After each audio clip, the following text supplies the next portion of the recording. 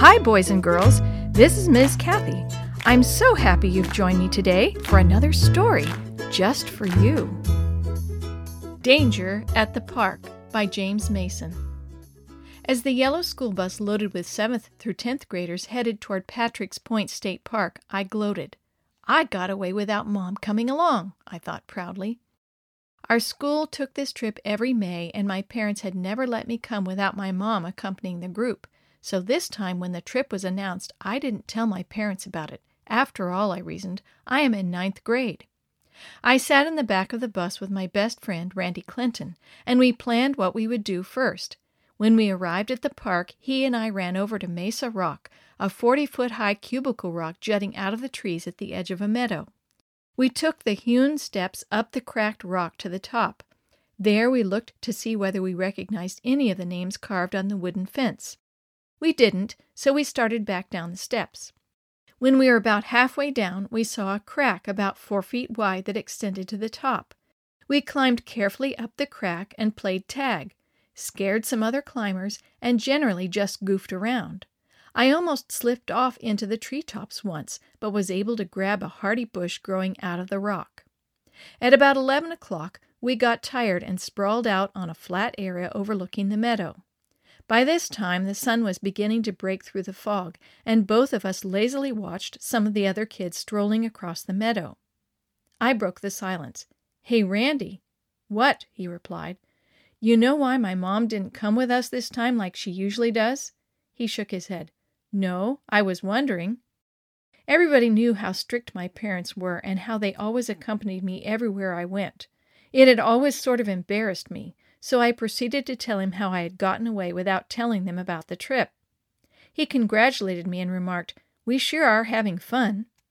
We were both silent again. Then I asked, what should we do after lunch? Randy lived only a few miles from the park and knew it better than I did. He thought for a moment. "Well, we could go to the tide pools or out on the rocks beyond the tide pools." He paused for a moment. "Or we could climb the sand cliffs. That's what we should do." "Sounds like a great idea," I exclaimed, not wanting to be the cautious one. "Let's eat our lunches and go." With that, we scrambled over to the face of the rock and slowly descended, racing to the bus when we reached the bottom. There we ate our lunches and told of our adventures of the morning. As soon as we finished, we hastily threw our lunch bags in the trash barrel and started jogging to Agate Beach. The muffled roar and the salty smell of the sea became more intense as we ran down the trail. As we neared the shore, I could smell the stench of dead sea life and the smoke of fires on the beach. We stopped at a bend in the trail where the bushes weren't as high and we could see the beach. To the left, some of my classmates were wading in the tide pools. On the beach, several students were dragging driftwood around and collecting agates. Then I saw them to the right, the 100-foot sand cliffs that seemed bigger than I remembered from previous trips, and this time we were going to climb them. When we got to the beach, we sprinted the few hundred yards to the base of the cliffs. I saw some holes zigzagging up the side to a horizontal ledge about halfway up. The ledge extended all the way across the face of the cliff, and to the right the sand came up to it in a sort of cove. "How are we going to get past that ledge?" I queried, though still not wanting to appear cautious. Randy showed me where the ledge rounded a corner in the cliff to the left, and another set of zigzagging holes led to the top. "Well, let's climb it," I said with as much bravado as I could muster. "Okay," he replied. "I'll go first." With that, we rapidly climbed using the hard-packed handholds to the ledge, which proved to be only about 1.5 feet wide and sloping outward. We scooted sideways using our fingers to hold ourselves to the sand cliffs. It was pretty scary looking down 50 feet to the sand below.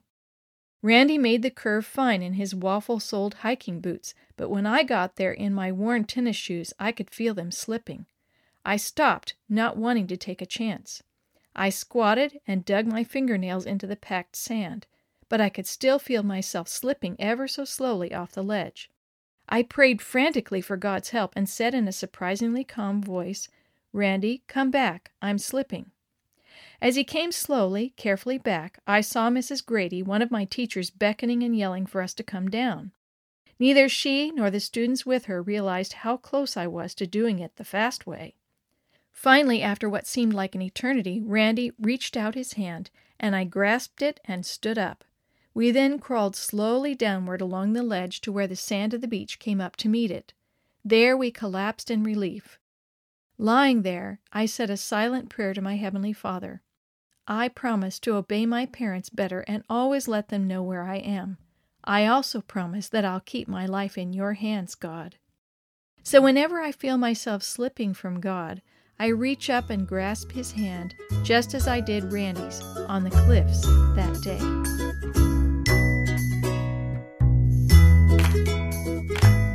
The story you have heard today is from Guide's Greatest Stories, written by various authors and compiled by Randy Fischel, and used with permission from the Pacific Press Publishing Association. If you're interested in any other books published by the Seventh-day Adventist Church, please visit AdventistBookCenter.com or call 1-800-765-6955. This podcast is a production of the Carolina Conference of the Seventh-day Adventist Church.